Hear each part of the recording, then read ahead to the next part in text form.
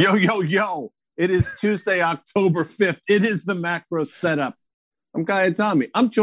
Listen, you know who I'm joined by. I'm joined by Dan Nathan. Today's macro setup is brought to you by our presenting sponsors, Nadex, the leading U.S. exchange for binary options, call spreads, and knockouts. And today, by the way, we're going to join by the great Chris Vecchio, senior strategist at Daily FX, and of course, our friends. And you know what? They are our friends. We've gotten to know them over the last year and a half. Open Exchange. They manage virtual meetings that matter for the top companies around the world. Dan, it's October. Before we get into it, I just want you to know, back in my commodities days, each month had a corresponding letter. And the letter for October was V. But the guys and gals in the know would not draw a V. They would draw an upside down V. Why? Because sometimes in your haste, a U, which is September, and a V, which is October, looks similar. Great fact for you. I'm sure you're bored out of your mind, but how are you, Dan? I'm doing great. Guy Diamond, this is a heck of a week for you, man. You got your market sell-off. Your New York football Giants got a win at the very last second. Your Yankees are in the postseason for a night. Let's see what happens tonight, okay? And then the Mets season's over. So you must just be in all your glory. At Cloud nine, baby. Cloud nine. And listen, we got baseball tonight. Do not put the horns on me. I don't even want to talk about that. But yes, the Mets, by the way, the Mets season was over in May, but that's neither here nor there. Our top three this week, Dan, and I'd like to speak to them if I may. Tech turmoil. Oh, yeah, there's a tech turmoil. And if you watch the macro setup, if you watch Fast Money, if you watch anything that we do, Facebook has been front and center of this tech turmoil. Oh, we've been telling you about that for seemingly the last 18 months. Commodities gone wild, Dan. Isn't that Joe Francis guy, Commodities Gone Wild? Didn't he do those shows back Family in the day? Show, no? Guy. Family Show. Pardon we me. can't even go there. Bitcoin breaking out. Yes, it is breaking out above 50,000. But we got to start with the tech turmoil because that's front and center. That's what everybody's talking about. Obviously led by Facebook, but it's created some pressure in the broader market. Yeah, well, there's a couple things that we've been talking about for months now is just kind of the concentration of those top five names: Apple, Amazon, Alphabet, Facebook, and Microsoft. They made up over $10 trillion in market cap, nearly 25% of the S&P 500 weight, and about 45% of the weight of the NASDAQ 100. And we were just saying, listen, it just can't continue to go on like this, especially when you saw a lot of the devastation sort of under the hood there, you know. And I'll just say this, is that there were some meaningful corrections. There's the S&P 500 down 5.5% from its all-time highs made about a month ago, but Apple sold off more than 10%. Amazon sold off about 15%. Facebook, 15% from its highs. Even Google, Guy, double digits, down about 10%. It was just Microsoft that was down about 8.5% at its lows yesterday there. So we finally got the tech names coming in. But I think that you would tell us that this was already starting to happen when you had that rate surge. 10-year U.S. Treasury yield broke out, I think we're trading north of 1.5% right now. And that was really the impetus for the start of the sell-off. Now people are assigning valuation concerns, growth concerns in a higher rate environment. And then obviously what went on with Facebook over the last couple of weeks with the whistleblower. No question. I mean, Facebook is clearly Facebook specific. I don't think it has any, I think you would agree with me. I don't think it has anything to do with interest rates whatsoever. Obviously, for some of these high valuation names in tech, rates do have a lot to do with it. And oh, by the way, whether rates led commodities or vice, as they say, the rate story is a story, and the commodity story is a story that a lot of people are starting to wrap their head around now. We're going to look at a chart in a little while, but look at this chart here. We're talking about an S&P 500 that's basically traded down to that trend line. I would submit now the 4150 or so, the 200-day moving average is in the crosshairs. Yesterday on Monday, we actually traded down 4270. We've bounced some 50 handles, which, by the way, is probably a good thing if you do think like I do that it's going to trend down to 4170 or 4150. But here we are, Dan, and the pressure is on, and the pressure's coming in all different ways, shapes, and forms, not least of which, by the way, some of the geopolitical things that are going on with the Chinese as well, which is something we didn't even put in our top three. Well, or we didn't put the debt ceiling debate and all the goofiness going on in Washington with the infrastructure bill. I mean, there's a lot of headwinds out there, at least from a sentiment standpoint. And I think that one thing that's really interesting when you think about these trend lines, they've been basically uptrend lines for about a year and a half or so, is that those dips have been bought each and every time you've gotten back to that. So I guess the point, and you and I have been making this, is that I think we're kind of in a one step up, two steps back sort of situation. You are going to have bounces. Stocks or indices just don't go in a straight line to the place that you think they're going to go the way they're going to go here. And so I think today is a really important day in the market. I think there's a lot of people who are leaning bearish who are saying this is the start of something. It's not the end of something. And a lot of the bulls are just saying, listen, we've been here before. We've had these 3 to 5% peak to trough declines. You buy them and we make new highs within a month or two, that sort of thing. That's how you make money in this market. You and I would just say that things might have changed. The ground might have been shifting a little bit below the investment community's feet over the last couple of months, and maybe the easy money has been made in the stocks. Ground has been shifting. By the way, one step forward, two steps back. Sounds like a lyric from a Bruce Springsteen song, I believe. You're probably familiar with that. But the ground has been shifting. Thank you. See that, Dan? That's an excellent job by you. Love. Listen, I will tell you, you're right. Some individual names have sold off significantly. The only thing that hadn't followed through has been the S&P 500. Now our next thing we're going to look at, which is the NDX. And here we are, seemingly as Carter Worth, the great Carter Braxton Worth, who, by the way, might be joining us soon in terms of some of the things that we're doing. I digress. Listen, stop dead to the penny on this uptrend line. Again, 13,950 or so, the 200-day moving average. We're significantly away from there, but a break of this trend line, Dan, which we're right on the precipice of, could get dicey very quickly. That's a tough word, precipice. Yes. Yeah, I will just say this. We talked about rates briefly for a second there. Back in Q1, when we saw that move in the 10-year from 1% to 1.77 or so, we saw some major underperformance in all the major tech names. And one of the reasons were that you saw investors rotating in more GDP-sensitive sort of names. The idea back then, Guy, was that rates going higher were basically signaling that the economy was doing better and therefore the stock market should be okay with that, right? And so I know you want to say something right there, but what did they do? They came out of those recurring revenue names that seemed very defensive for the better part of the pandemic. Well, here we are. The NASDAQ or the NDX 100 has outperformed to the downside during the sell-off versus the S&P 500. So you're seeing a bit of those rotations again, really crucial technical level. It really feels like a break there, and we are easily at that 200-day. I'm glad you brought up an improving economy theoretically, because what we want to look at now, obviously, is the RTY, the small cap index effectively. And here we are now. This is going to tell the tale, Dan Nathan. This is just my opinion. But if rates are going higher because the economy is improving, then guess what? This should explode to the upside, and we should break this basically sideways action we've been in since February. If rates are going higher for the wrong reasons, because of these inflationary pressures, you could see this thing plummet. So we're in this very well-defined range. This, to me, Dan, out of all the things we look at, treasuries are important and the dollar is important, but in my opinion, this will tell the tale as to why rates are going higher. Yeah, I think you nailed it, Guy. I think this chart, when I want to put something like a watermark, you know what a watermark is over a chart? I know what that is. I want to write the word stagflation.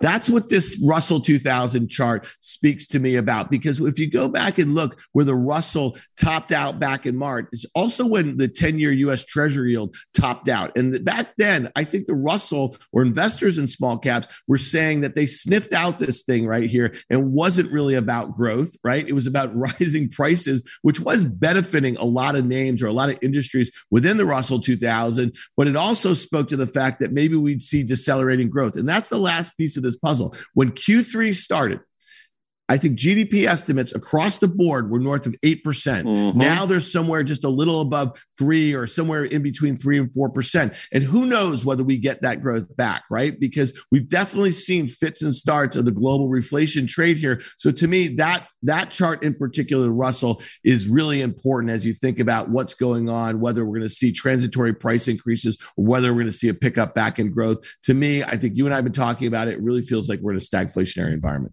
I agree. And yields are now, it's going to be interesting to see what happens with this 10-year yield, which is right either side of 1.5%. But the move up to that 155 level that we saw last week was pretty dramatic in a very short period of time. And here we are. I've said it for a while. We sort of disagree on with, but that's what makes markets. I think the volatility in the bond market is dangerous, and I think it's going to manifest itself into the equity market at some point. It hasn't yet, but yields are moving. And if one of the mandates of our Federal Reserve is price stability, well, they ain't getting it in yields because this should be the most liquid asset on the face of the earth, and it's anything but trading, as I've said many times, like a biotech stock. I do think we're headed back to that 175 level, but before we get there, we probably got to break the short-term downtrend line that you have so elegantly drawn. Yeah, I think the market is speaking here, Guy, that they think that the yield rise here is to help combat the higher prices, which is obviously part of their mandate. And that is one of the reasons why, if we were to see growth accelerate and prices accelerate, where the Fed is going to have to start to taper and they're going to have to raise rates. We'll let Christopher Vecchio kind of weigh in on that when he comes in. But to me, I just don't think that we're going to have rates meaningfully higher than where, the highest levels. This is a 2-year chart over the last 2 years. If you think of all the sovereign debt that has been loaded onto balance sheets all over the world, they just can't service it at higher rates. So I think we're going to have very low rates for a very long time. Maybe you get back to your prior highs here from earlier this year or from 2019, but I see a downtrend, Guy. And if you look at the 30-year chart of the 10-year treasury, you just see upper left to bottom right. We went to zero basically, and I'm not sure we ever break that in a meaningful way. I don't know if you're a fan of the band, but they sang a song when I was there. The night they drove Old Dixie down. Well, you know what? We haven't been able to drive this Dixie down. Dollar seems to be breaking out. We will talk to Chris Vecchio about that. We've said many times that I kid around about the wrecking ball that is a Katy Perry song or somebody like that in the form of a rising dollar. But the dollar has gotten off the mat yet once again. Now, it has found resistance at this sort of 94 level a number of times. The question is, do we break it? And what happens if and when we do? Because as we're going to talk about, commodity prices seem to be going higher in the face of a stronger dollar.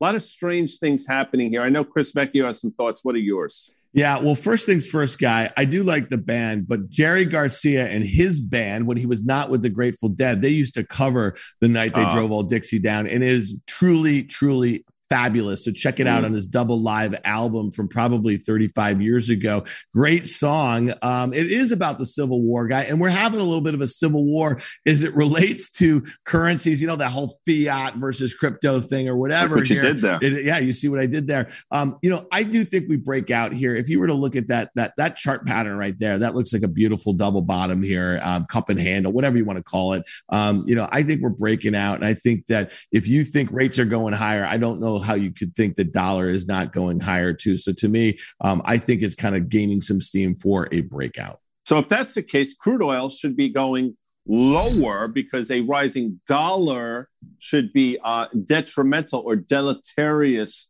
to the price of crude. Yet it's been anything but. And here we are, Dan. We're above that sort of level that we broke down from back in early summer. Crude is telling a story. Obviously, the underlying equities are telling a similar story. Is crude breaking out right before our very eyes? Of course it is. And, listen, and I think you make a great point about the dollar. And we've talked about it on the macro setup in the past. In 2014, when the Fed started to taper bond purchases and then rate hikes started to get priced in forward, what did we see? We saw the dollar rise precipitously, as you just mentioned, but we saw crude oil go down about 65% from its highs in 2013 to its lows in 2015. I think what's going on with crude right now is a very unique supply-demand dynamic. We just had the OPEC plus, that was the impetus, I think, for this. And so, I think you have stockpile, a lot of stuff going on in front of the winter season here. I do expect that to abate, especially if we see rates go higher and we see the dollar go higher. I know we're short on time. We're going to look at a longer term chart because that's important. But if you put plus on the end of everything, doesn't that just negate the plus that the first person or group did? It's so, and I'm going to use this word, asinine. Everything is plus. Disney plus, HBO plus. You know what? I'm going to put a minus and see what happens just because. Here's the longer term charts, obviously skewed by that minus $39 print we saw last spring. But nonetheless, here we are. I think it illustrates the exact point you're making. We're right here at these levels. Let's see what happens. I think we're going significantly higher. As a matter of fact, there's some people that I heard talking triple-digit oil by the end of the year. Wouldn't that be interesting and problematic at the same time? Well, it would be problematic, and it would go to that whole kind of stagflation discussion that we're having. I mean, that could be the one thing when you think about consumer balance sheets and the government transfers, and they really have been a huge boon, right? Especially at a time where we've seen expanded unemployment benefits roll off. We still have, I think, 7 to 8 million Americans who are still unemployed that were employed prior to the pandemic. So higher crude is just a tax on consumers here. And we know that we're already going to have higher prices as it relates to the bottlenecks with supply chains and shipping costs are through the roof. So FedEx already told us that this is going to be a difficult holiday selling season. I think Amazon stock price, Guy, unchanged or down on the year, down considerably over the last couple of months since they gave their Q3 guidance, is also telling you simpler. So, I railed for a better part of the summer about the whole transitory thing. And this, I kind of was wrong. And really came down to what is your definition of transitory and what else is going on in the economy. And it just seems like we're going to be having to deal with higher prices. And this chart right here, the CRB, commodity index, basically at all-time highs. It just kind of get banging up against levels that it's been in from 2011. I expect that to abate. I just don't know, as you don't know. I don't know what your crystal ball is telling you when that's going to happen. But these sorts of moves are not sustainable. Yeah, I left my crystal ball in my foyer earlier today, so I don't have it with me. You mentioned Boone, by the way. He was the boyfriend in Animal House that was scorned for Donald Sutherland, but that's an entirely different show. CRB index is telling you everything you need to know. This move has been dramatic, to say the least. Obviously, crude a huge component of that, but some of these base metals that we rarely talk about, you look at what's been going on in aluminum. And oh, by the way, you want to shove nat gas in there as well. A lot of things going on below the surface. CRB is telling the story. Let's see if the Fed has this right. I don't think they do. But I think one thing you've been spot on about is Bitcoin, Dan Nathan. That's your baby. I'll let you do your thing because you love the crypto. No, I do. I find it like intellectually pretty interesting, especially in a time where you have, you and I, the underlying theme of a lot of what we're talking about is the manipulation of price discovery and that sort of thing. And Bitcoin was created, right, to kind of combat that. And so I think it's interesting to see that this has been a sort of inflation hedge that it was meant to be. And it really has been attracted a lot of attention from the crowd who are not in favor of what the Federal Reserve is doing, which I'm surprised that you are not a coiner guy, Dami. But just look at that support level that we see. It's between 40,000 and 42,000. Here we are above the 200-day moving average. We're still in a series of kind of lower highs here. But let's see. Our friend over at CoinShares, Meltem Demers, she's saying 100,000 by year end, Guy. That would be a double from here. Let's keep an eye on those support levels. Let's see if we can get through those highs from early September. It really looked like it was going to break out and it had that flash crash. I think above those highs, then you're kind of working your way back to the prior highs from the spring. Before we get to Chris Vecchio, I just want to say, I'm wondering, though, if this rally in Bitcoin has been predicated on this dramatic sell-off we've seen in some of these high-flying tech names. That's for another story. Let's bring in Chris Vecchio, senior strategist at Daily FX. Chris, first of all, how are you? I am curious. And second of all, you've heard us waxing poetic thoughts before we get into your charts. I'm doing well. Besides the Mets being bounced from the regular season, the Jets finally got a win, and the Knicks are back next week. So tonight, Knicks playing tonight. They're playing the Pacers at the Garden tonight. I don't know how many people are going to be watching now with Sox-Yankees on. I certainly will be watching the Sox-Yankees game. But, right now, I think we're in a lot of agreement about what's happening here. What we're seeing with the long end of the yield curve, a lot of that is due to inflation and is due to the fact that the Federal Reserve is leaning more and more into a potential taper. I think this week is actually pretty big for this taper discussion insofar as we do have the non-farm payrolls report coming up on Friday. And according to the Atlanta Fed's jobs calculator, the economy only needs about 435,000 jobs per month over the next year to get back to its pre-pandemic state of 3.5% unemployment rate. And so we're looking at an estimate of 435K for this particular upcoming jobs report. It's right on the nose. It looks like that would be another piece or road mark that the Fed can look to and say, you know what, we are able to go ahead with our taper. And so when we look at Fed rate hike odds, those continue to perk up. The market's pricing in 4 full hikes through the end of 2023. We see that the U.S. Treasury yield curve continues to evolve in a manner that suggests it's very similar to what happened in 2014. all this is good news for the greenback. I think dollar index strength is here to stay. I think that we've had a little bit of a fit and start here coming off of that 94.5 level, but we should be looking for higher prices here henceforth. What's good for the greenback is not so great for gold. So let's take a look at that. And again, I've tried to stay steadfast. It's getting more and more difficult. Rates going higher seems to be a bit of a headwind for gold as well. Thoughts on this gold chart that you brought? Yeah, so this gold chart is messy. We've seen a lot of support give way over the past several months. We're trying to get back into that descending channel that was in place from the highs last year. But everyone keeps telling me that gold should be going higher because of what's happening with Evergrande and China and the U.S. debt ceiling. Look, there's two things that I have to say about that. One, if this debt ceiling debate was really something critical, that we were hurtling towards a catastrophic default, would the House of Representatives have held their annual baseball game last week? Probably not. They probably would have been spending more time actually at their desks figuring out a solution to this. But moreover, when you go back to 2011, when the U.S. lost its AAA rating on August 5th, gold prices peaked on September 6th that year. And then we had the highs in place for a decade. So even if there is some concern coming into play about the U.S. default, I know that credit default swap levels have risen recently for the U.S. It's not translating into a good environment for gold. And so I think the headwinds are considerable here.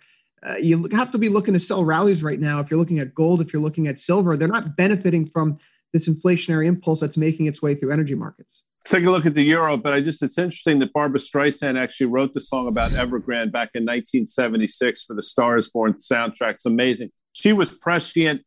You've been prescient in your call here in terms of the euro. Breaking down, brother. Yeah, the euro has its own problems, but the key factor for me is this inflation differential. If you look historically, whenever the EU-US inflation differential is at the levels that it has been persisting at for the past few months, it typically speaks to a rougher environment 6 months forward for euro dollar. So right now, the euro itself now bound below that cluster of Fibonacci retracements that held up as the former yearly support right around that 116.65 level. That's given way. Momentum has been picking up to the downside here. I wouldn't be surprised if we see euro dollar trading below 115 in the near term. And of course, that means dollar index is probably going north through 95 in short order as well. What does it mean for the pound, though? You know, the British pound has been quite interesting because very much like what's going on with China, where we have this energy headlines coming out of the news, the UK seems to be dealing with the shortage of gasoline supplies right now. And Boris Johnson is fending off all criticism that it has to do with Brexit. But the fact of the matter is that the pound is looking weaker and weaker, breaking through technical support. We still have this series of lower highs and lower lows in place. There's not really much to like here from that technical perspective. If there's anything that the pound can hang its hat on, perhaps, it's due to the fact that the Bank of England is looking to raise rates faster than previously anticipated. They are already going through a QE withdrawal. It's likely that accelerates over the coming months. Higher rates won't resolve the fuel issues, but it's still something that the Bank of England is gearing towards. Ultimately, perhaps the pound's descent versus the dollar is slowed a little bit as relative inflation and interest rate differentials are narrower than, say, what's the difference between the EU and the US. But overall, the pound, the third largest component of the DXY index, it looks like it's ready to be dragged lower as well. Dollar yen, they talk about being the risk on, risk off. We saw obviously a huge risk off yesterday in equities. It's interesting. Dollar yen's fascinating here. I can't figure it out. I think you may have, but I thought we were going to definitely break out through that 112, 113 level, but sort of been sideways again, like the Russell in a lot of ways since the spring. Absolutely. We did see that breakout coming at the end of September here as those Fed rate hike odds rallied. And as U.S. Treasury yields go up, look, the JGBs, they are basically dead in the water. They're called the widowmaker for a reason because you put capital in them and then nothing happens. You just lose margin. You lose any funds that you solicit there. So the way that I see this happening is if the BOJ is not going to be changing rates anytime soon, even with a change in prime minister over there, this is a one-way street for which way U.S. interest rate differentials are moving. And that right now is to the top side. We talk about crude oil prices running higher. It's something that we've been talking about for several months, potentially breaking out because of the supply-demand imbalance. OPEC doesn't seem to be doing anything that would be considerable for resolving this issue. And so that means inflation pressures are likely to remain. That means you have higher interest rates in the U.S. That means you have a stronger dollar yen. The big thing that could pull this back would be much more considerable weakness in equity markets. But right now, dollar yen is the tell for which way the greenback's going, and that is to the top side. I agree with that. You mentioned widowmaker. I think a widow's peak was something that happened sort of during whaling times when the brides would go to the top of their homes and look out over the ocean to see if their husbands or boyfriends were coming back from their trips out to sea. I read Moby Dick. I don't know if that's interesting or not, but I just thought I'd bring it up. Chris Vecchio, I want to thank you a great deal. Dan Nathan, some closing thoughts before we thank our sponsors. I am Ishmael.